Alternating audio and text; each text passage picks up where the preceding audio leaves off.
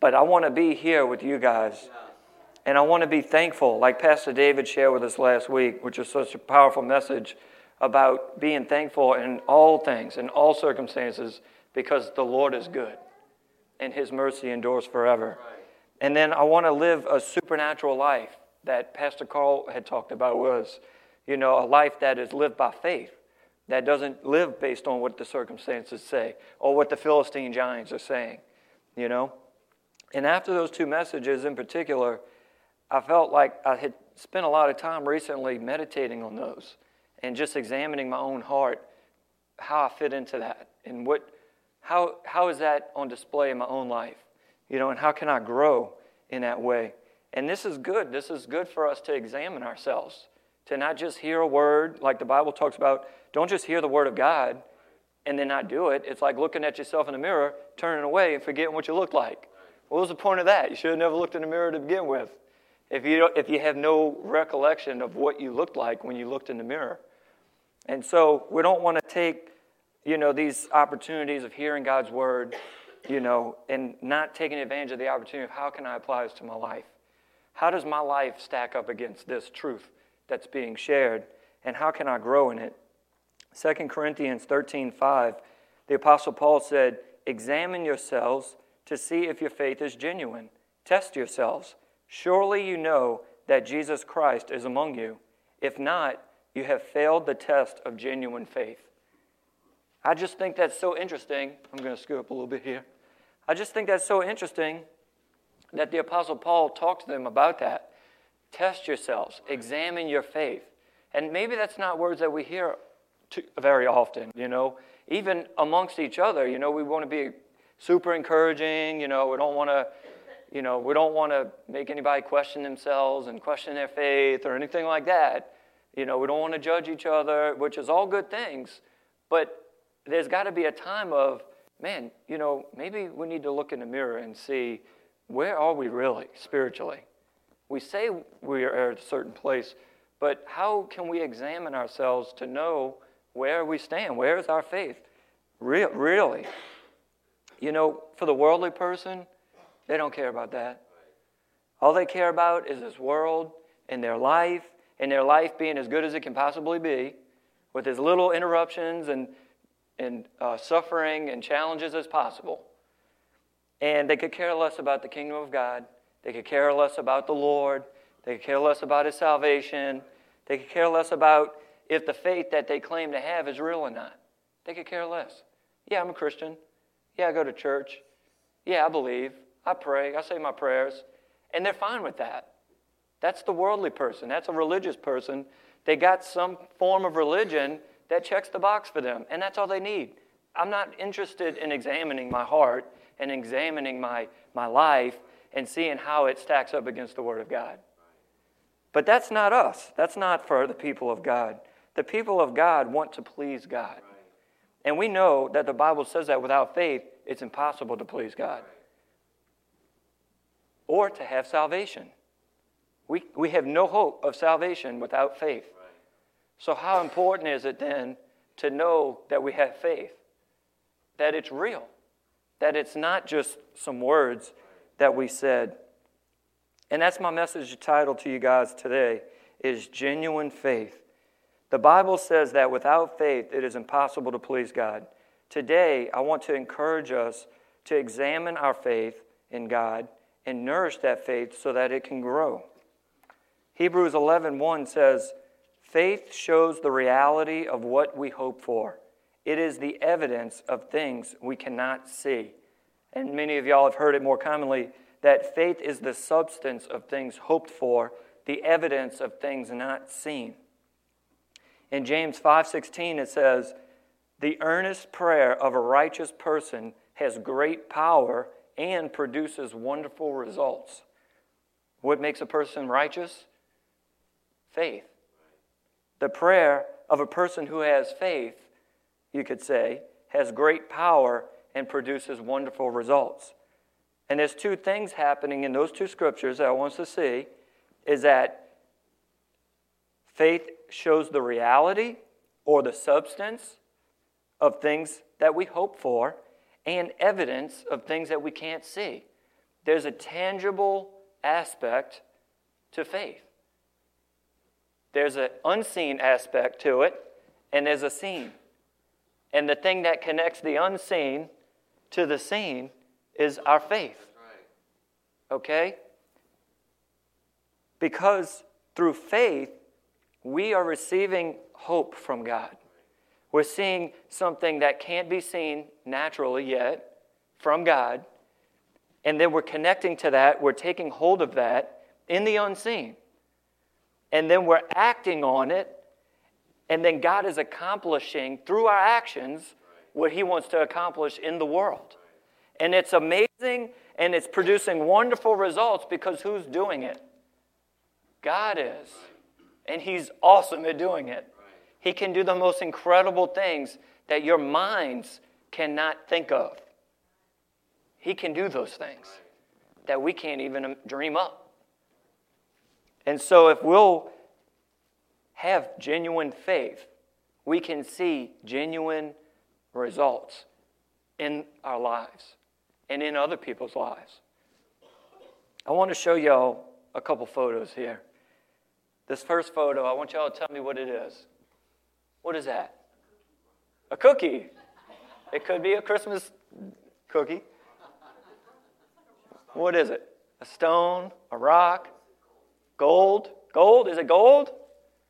A granola bar. It's a granola bar. I don't think it's a granola bar. We got some hungry folks in the place this morning. They're seeing food. I see food. All right. Well, I think gold was a pretty good guess. But you would be wrong.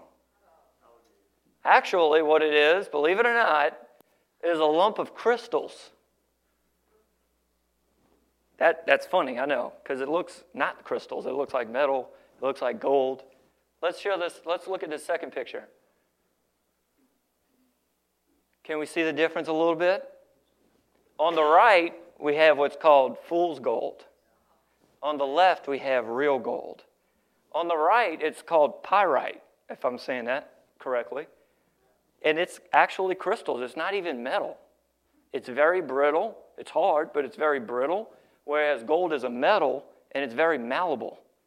And obviously, the fool's gold or the pyrite is worthless, especially in comparison to the gold. And let's look at one more picture of those two. You see the difference there? Isn't it interesting how easy it is to tell once you know what gold looks like? And you know what's interesting about fool's gold is they called it fool's gold at the time when gold was heavily sought after and there was a lot of gold being traded and things like that. They would call it fool's gold because they say that you would have to be a fool to think that was gold. You must not know what gold looks like if you think that's gold. That's how different they are. And you know what? It could fool me. You could give me a lump of fool's gold and I would be fooled because I'm not used to seeing a lump of real gold. You know, but back then when they weren't dealing with dollar bills and all this, they knew what real gold was like. But you were a fool if you thought that. If you got fooled by that, you deserve to be fooled by that. That's how they felt about that. I have an interesting story I want to share with you. I'm going to read it. On May 27, 1577, this is way back, Martin Frobisher set out to sea again, this time with an additional funding, ships and men. He reached Frobisher Bay on July 17th and spent several weeks collecting ore. He was directed by his commission to defer discovery of passage to another time and focus on gathering precious metals. So he was going for this discovery, he was doing all this, but then they came across this ore and they started collecting it. And then it was like, you know what, forget about the discovery, just collect the precious metals. We're going to focus on that now. So Frobisher and his crew brought back 200 tons of what they believed to be gold back to England. England's queen, Queen Elizabeth I, had strong faith in the fertility of the new territory. She sent Frobisher back for a third voyage, this time on a much larger expedition, with 15 vessels and the necessities for establishing a 100-man colony. Frobisher set sail on June 3, 1578, and landed at Frobisher Bay in early July. He and his men failed to establish a settlement as a result of dissension and discontent, and they all returned to England with 1,350 tons of ore. Upon their return, it was discovered that the ore was actually iron pyrite and therefore worthless, although it was eventually used for road metalling.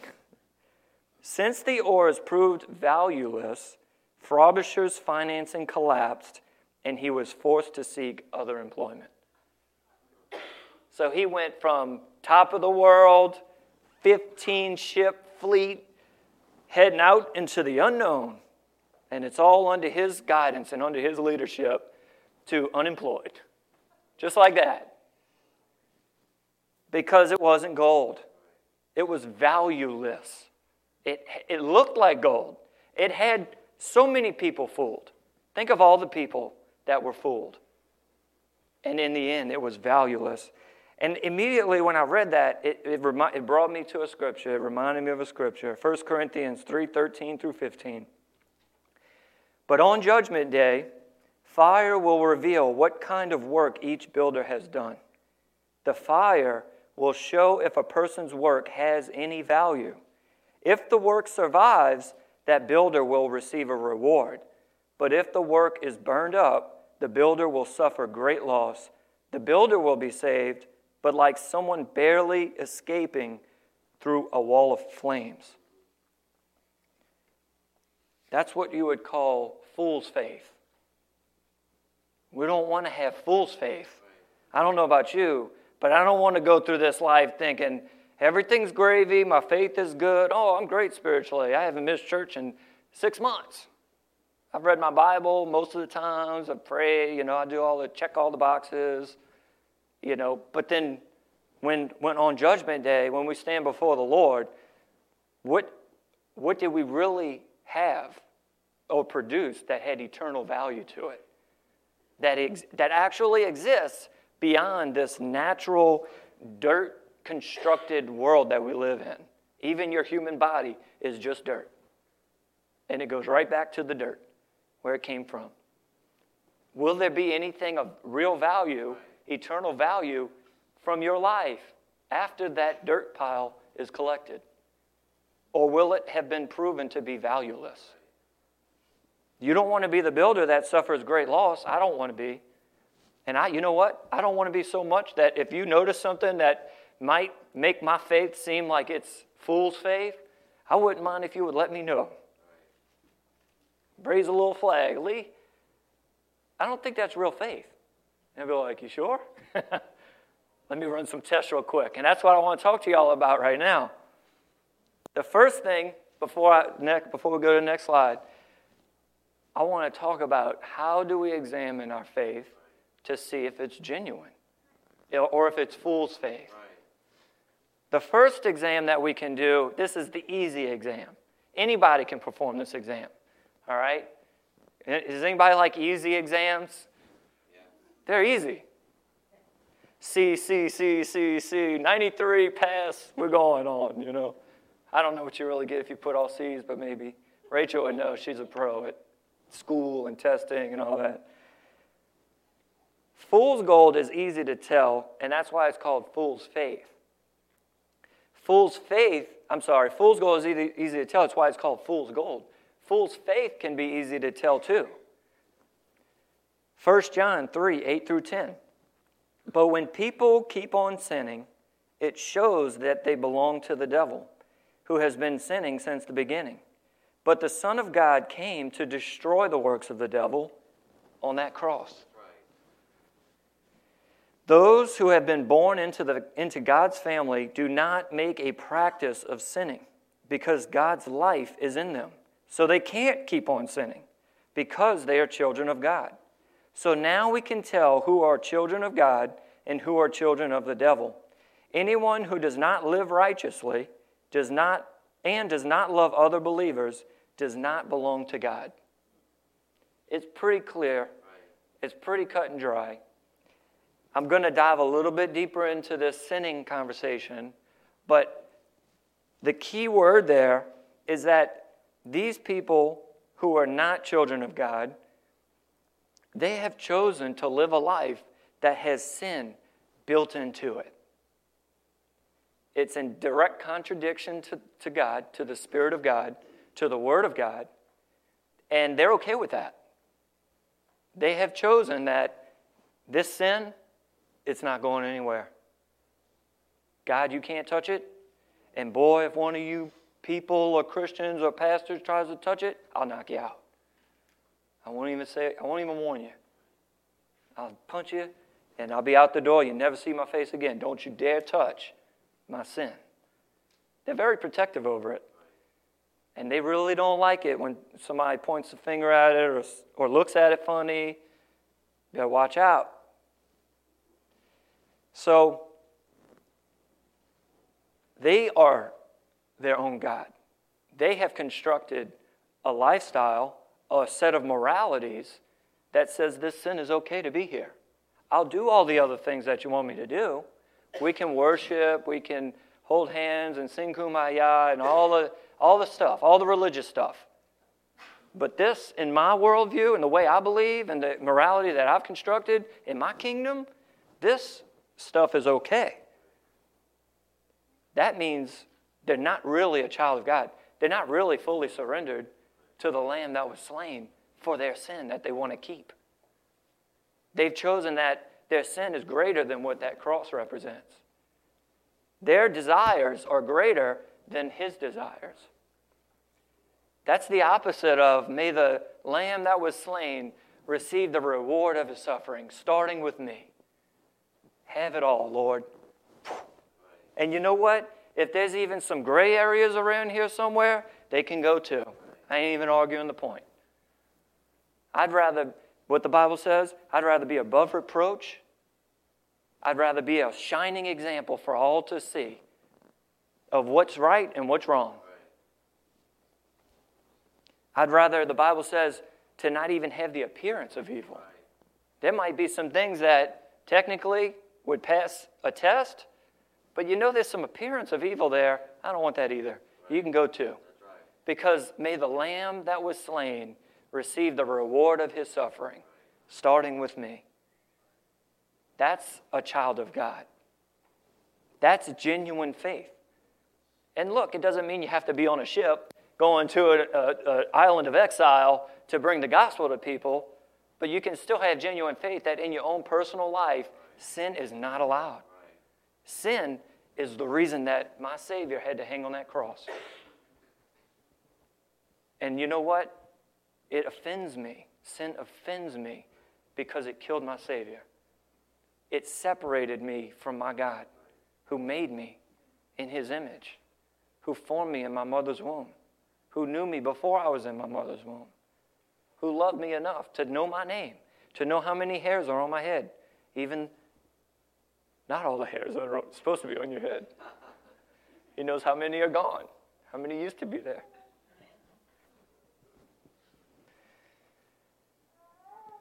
Sometimes it's easy to tell that genuine faith does not exist in a person. And this isn't being judgmental. It's not that. We're not here to be anyone's judge. But you don't have to be a geologist to know that a piece of limestone is not a diamond. Right?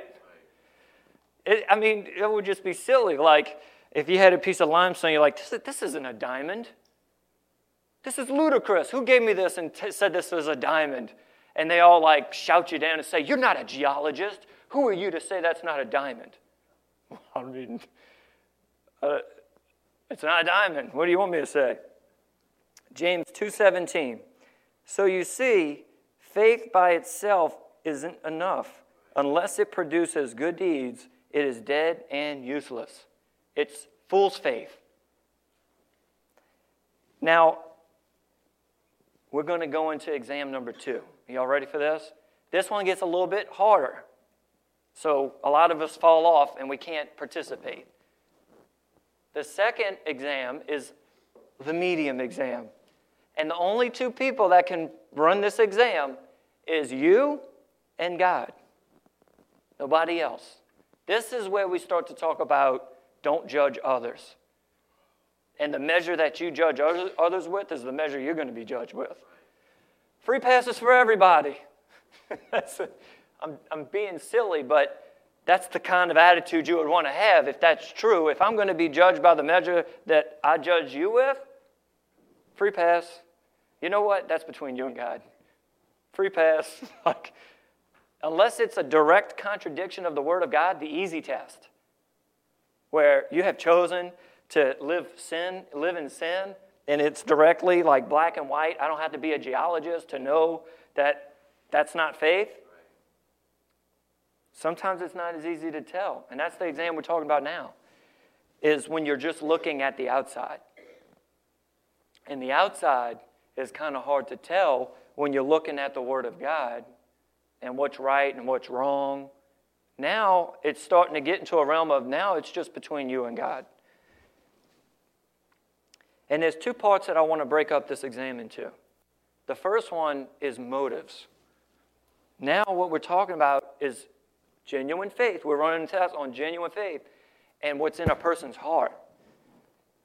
What if the works on the outside look pretty good? Fool's faith can look like real faith on the outside, but on the inside, it's fake. There's no real faith there. But it can look very similar on the outside. But what the problem is that there's other motivating factors that are driving that behavior. And it's not faith. It's not faith in God. It could be admiration that they seek from others. It could be selfish ambition that is being sought. And a whole slew of other reasons that people can be motivated to do good works that look like the good works that people do by faith. James 4:3 talks a little bit about the motives.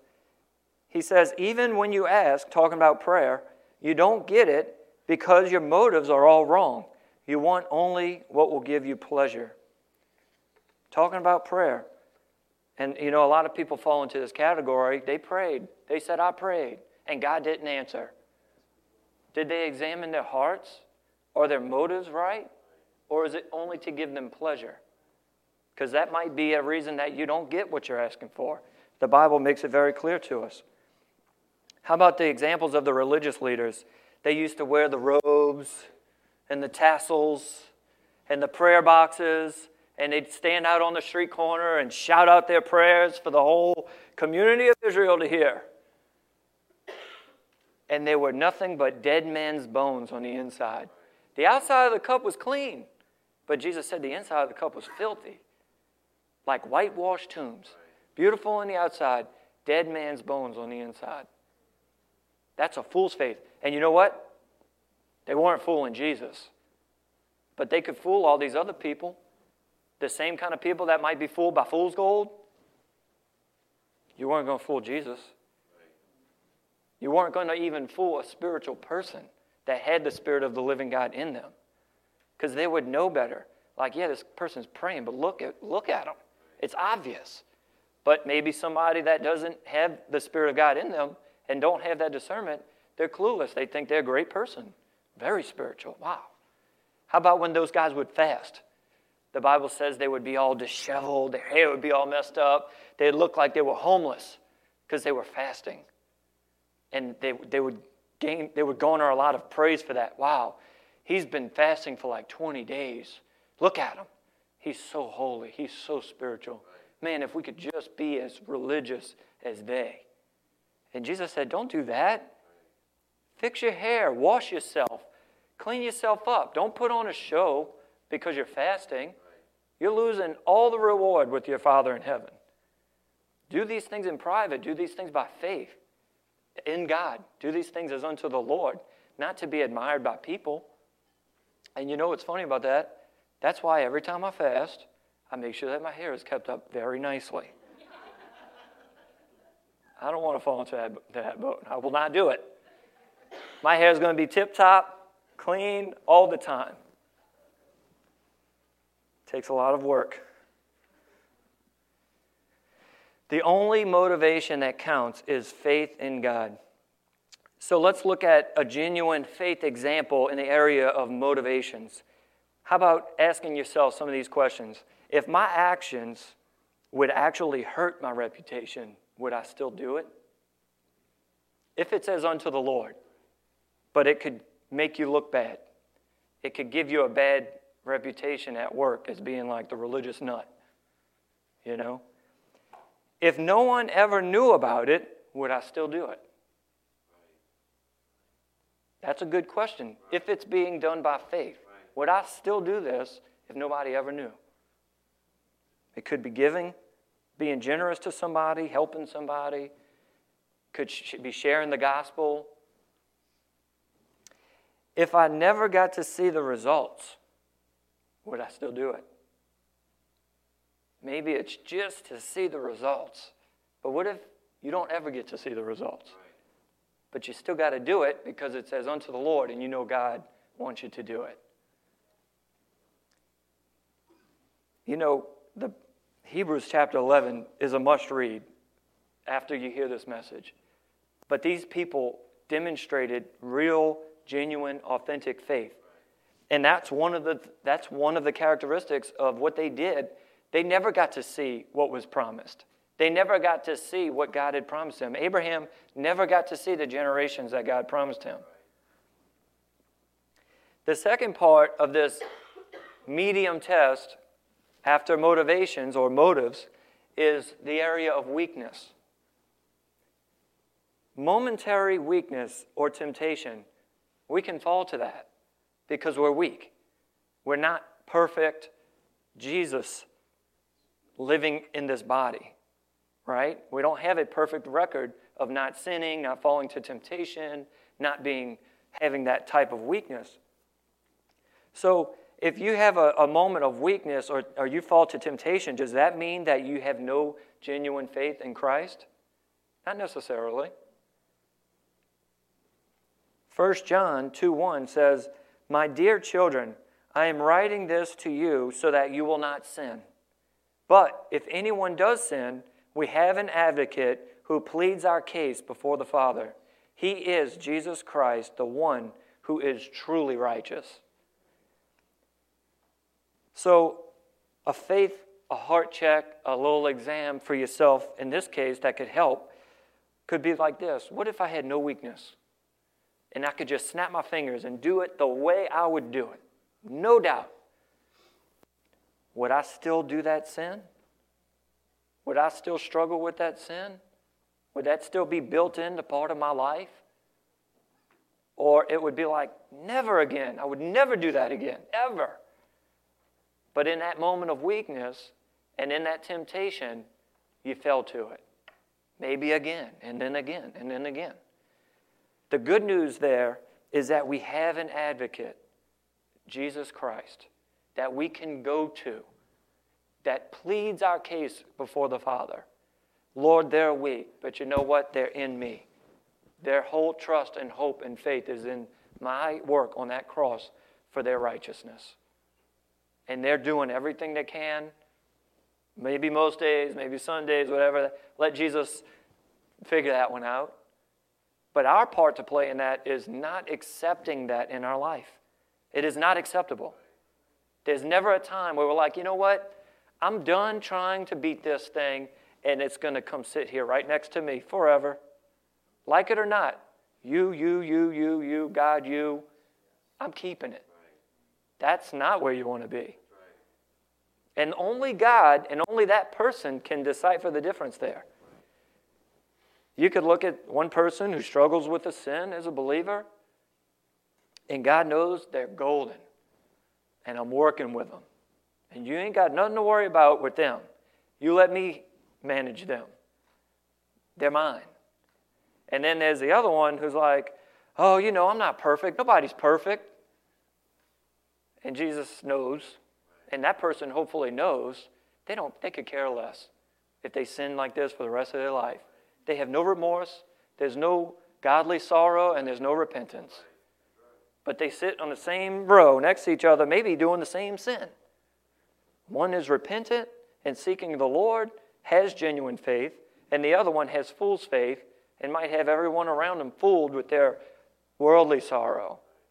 Maybe they're suffering some consequences because of their sin in this life, and they look sorry. They're crying at the altar. Wow, they look sorry. Wow, they look like they're repenting.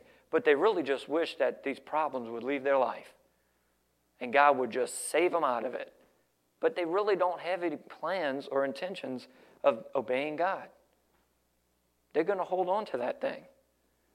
And God is the one that can decipher that.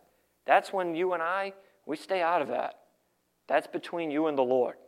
You know the truth. If you don't know, we'll help educate you of the truth. But then it's between you and God to have you have to take hold of the genuine faith that God has given you the ability to have. God, the Bible says that God gives all people a measure of faith. You got to take that measure of faith, and instead of putting it in all this other crazy stuff that this world has to offer, you got to put it in God. You have to put it in that cross. And that's your responsibility, and that's my responsibility. And then that stays between them and God. Genuine faith is not okay staying in that weak place. Genuine faith wants to grow out of that. Because may the lamb that was slain receive the reward of his suffering. And that's no kind of reward I want to bring to the lamb that was slain. I want to bring him some good stuff. I don't know about y'all. I don't want to bring a bunch of bad stuff that he had to die for. I want to bring him a bunch of good stuff. And we're going to talk about that.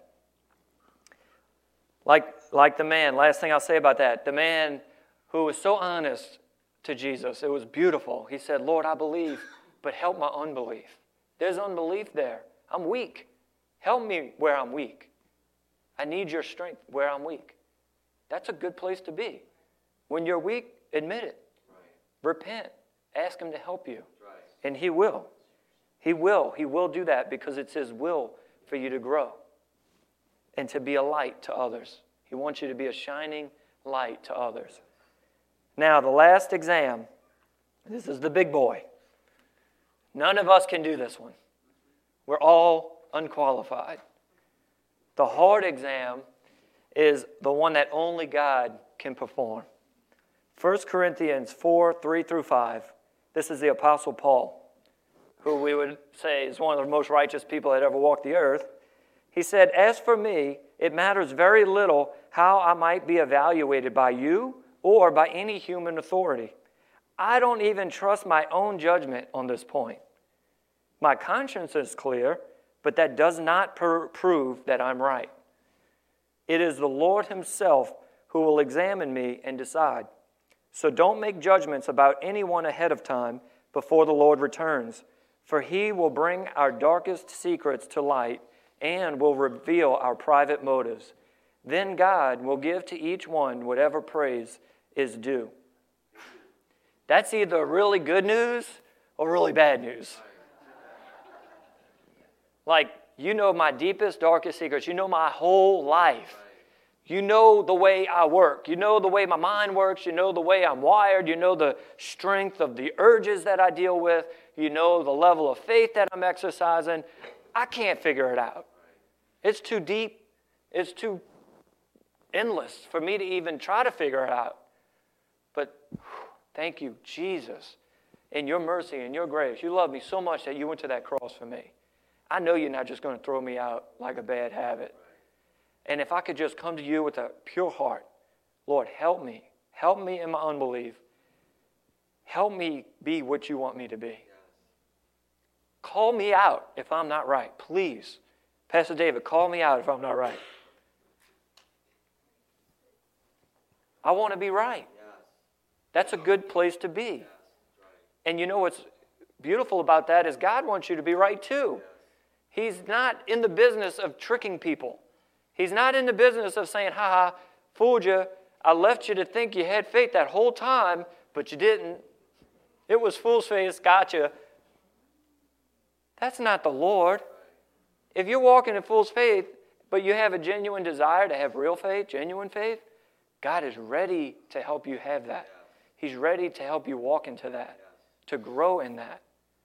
He's ready to encourage you when you really have it and you didn't know you had it. How cool is that? That's the comforting place to be. The other side of it is I got everybody fooled because I'm the greatest actor ever. And I even got myself fooled. I think I'm so awesome and spiritual. Look at my life. I mean, just look at it, would you? Just take a look. I mean, that is a scary place to be for someone who has spiritual pride and they think they are so good. Right. They got the whole Bible understood. And if anybody disagrees with them, blasphemy. Away with them. Y'all stay over there. We got it figured out. Man, I would not want to be that guy who is so confident. The Apostle Paul wasn't confident. He was confident in Jesus. But he wasn't confident in his own knowledge, his own discernment, his own actions, his own anything. He's like, I don't even trust my own judgment on this. The Apostle Paul, how much less I feel like we should be trusting in our own judgments. Unless it's black and white, like this is definitely not a diamond. It's a limestone. You know what I'm saying? Like, unless it's so obvious, it's like God gave me basic discernment skills for that. So I can know what to do, what not to do. But then sometimes where it gets so fuzzy, and should I have said that? Did I say too much? Was I too hard on them? Did I go too far this way or that way? Did I give a bad example off? Is it okay to watch this, do that? Or maybe I shouldn't do that? Like, don't walk on eggshells. The Apostle Paul wasn't walking on eggshells. When he said that, he had full confidence in Jesus Christ. He walked with a clean conscience, and the rest of it, he trusted in the Lord's hands. And that's how we should be. We should be free. We shouldn't be sitting there anxious over every decision, over every action, every word that comes out. Did I say too much? It will wear you out. And honestly, it's a trap. The devil wants you walking in works. He wants you trying to put on a perfect show for the whole world to see. And God could care less about that. He knows you're not perfect anyway. He knows all your deepest, darkest secrets. So why are you trying to be perfect now? You might as well just be you and trust Him. Wouldn't that be way much better? Then you can run, and you're not like, man, let me go have some fun, man. Let me go do something for the Lord. Let me go do something. Even if it's wrong, God will fix me. He'll get me on the right course. All right? The fact that God ultimately knows where we stand can bring us great comfort or great terror, and you want to be on the comfort side. And this is what I want to encourage us with as I begin to close here. 1 Peter 1, 5 through 9. He can actually show us, because He knows how to run these kinds of exams. Remember how I said He can maybe encourage you that you had genuine faith you didn't know you had? He can show you that if He wants to. And one of the ways is right here in 1 Peter 5 through 9. And through your faith, God is protecting you by His power until you receive the salvation. That's your saving faith. That's the faith that says, my trust is in the Lord. I want to do right. I'm trying. But ultimately, my hope is in that cross. That saves you, which is ready to be revealed on the last day for all to see. So be truly glad. There is wonderful joy ahead, even though you must endure many trials for a little while. These trials will show that your faith is genuine. It is being tested as fire tests and purifies gold, though your faith is far more precious than mere gold. So when your faith remains strong through many trials, it will bring you much praise and glory and honor on the day when Jesus Christ is revealed to the whole world. You love Him even though you have never seen Him. Though you do not see Him now, you trust Him. And you rejoice with a glorious, inexpressible joy. The reward for trusting Him will be the salvation of your souls. So, you could think little of yourself, which is probably a really good place to be. And then through some trials in your life, and you're enduring through those trials, you end up getting a lot of praise. And the Lord shows you, look how much faith you had. Look at all the work that I have accomplished in your life. And then all these other people get to see that. And there's a reason for that. Because God isn't just in the business of you and him. He's in the business of you and him for them. So what he's doing in your life is to affect someone else's life. And I have a great example of this for you guys. How about our buddy Job? You know, Job is the oldest written book in the Bible. And I think there's a reason for that. It's like his life and that example was for all of mankind. Didn't matter what time period you were born in. Even if you were Isaiah, right in the book of Isaiah, you had Job as an example. How about the outside, Job? He was a righteous man. God bragged on Job to the devil, who said, "Have you seen my servant Job? He is the most blameless man in all the world." And of course, the devil hates that, and he hates Job, and he hates everybody. And he says, "Yeah, but you bless him so much. That's why he's so righteous. If you took some of those blessings away, he would curse you to your face." He's basically saying Job has fool's faith. That's not real. God's sitting there saying, look, there's a human being that has genuine faith in the earth. And the devil's saying, no, genuine faith does not exist in the earth. And nobody cares about you, and they're not real. And I'll expose Job in that fool's faith. And what does God say? Go ahead. Boy, was that a mistake. That whole plan totally backfired on the devil, because not only did Job really have that faith, but the trials that he endured showed how great that faith really was. Like, oh my goodness. And now, to all of mankind, we have an example that genuine faith is real, that genuine faith can be attained, that we can walk in genuine faith, and that God can get us through anything if we'll just trust in him. The whole earth has that example.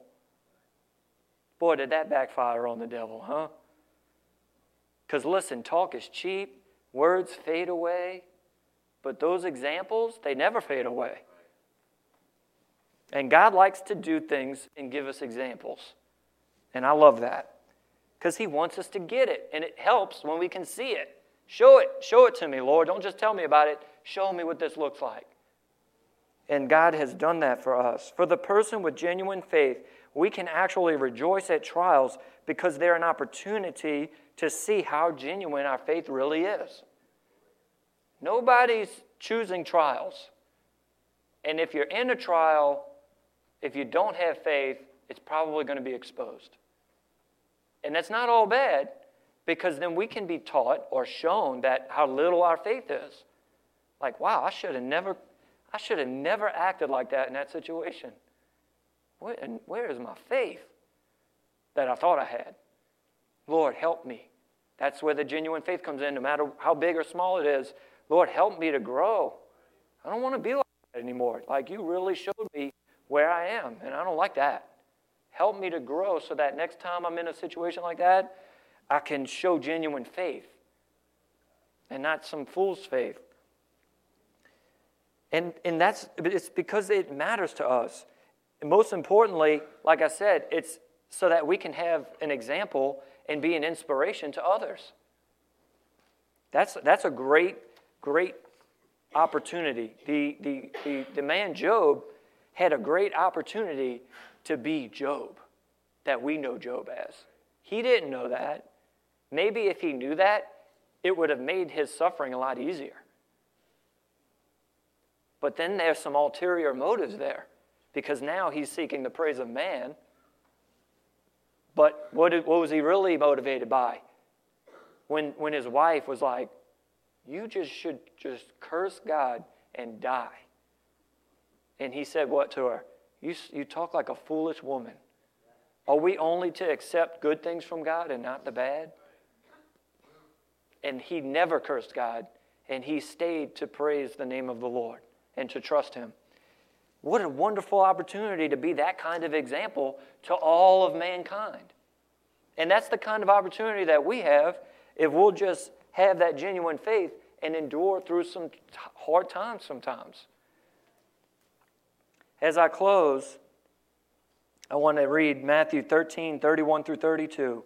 Here is another illustration Jesus used. The kingdom of heaven is like a mustard seed planted in a field. It is the smallest of all seeds, but it becomes the largest of garden plants. It grows into a tree, and birds come and make its nest in their branches. Make nests in its branches. Genuine faith has a tendency of taking over.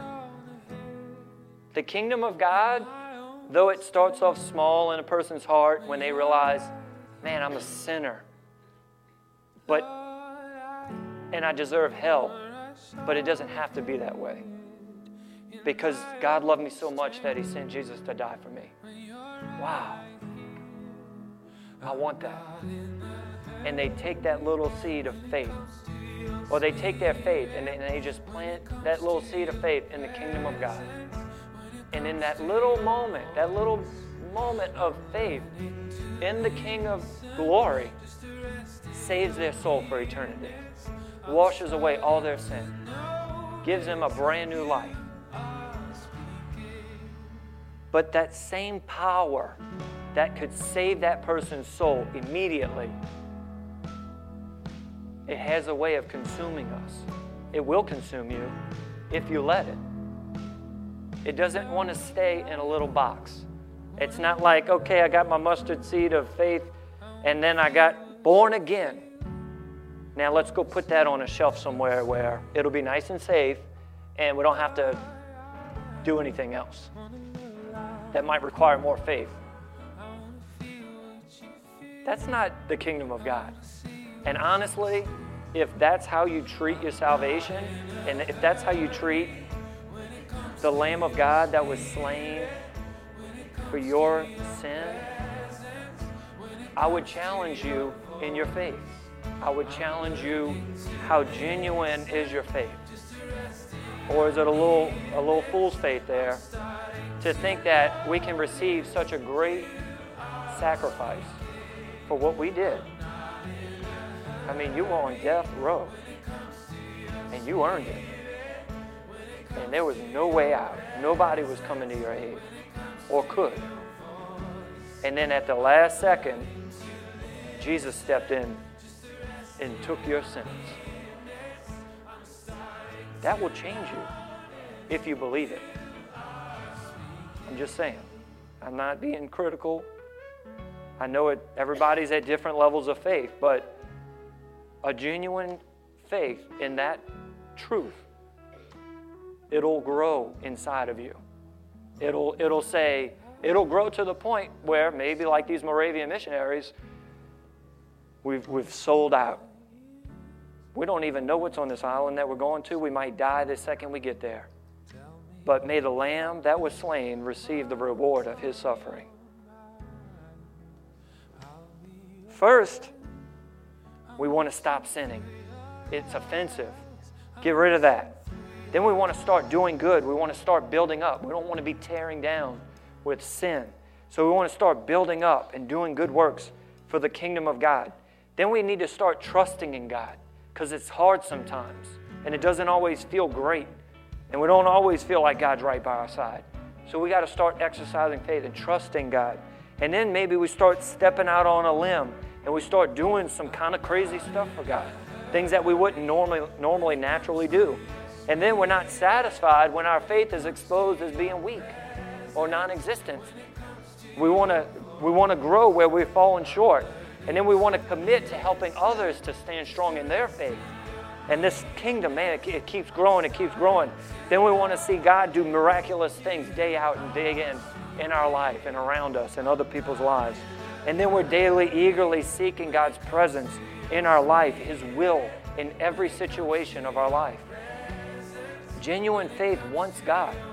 Genuine faith doesn't want this world in the sin that it has to offer. Genuine faith loves God and all of His people, all of them, no matter how wicked they are. Genuine faith wants to help rescue people who are condemned to hell. Genuine faith wants to give back God, you saved my soul. What can I do in return? That's genuine faith. That's a genuine faith in the Lord. And we need to examine our hearts. We need to take a pause at times when our actions aren't lining up, when our words aren't lining up. When we're starting to display out of character things, we need to take a pause and examine.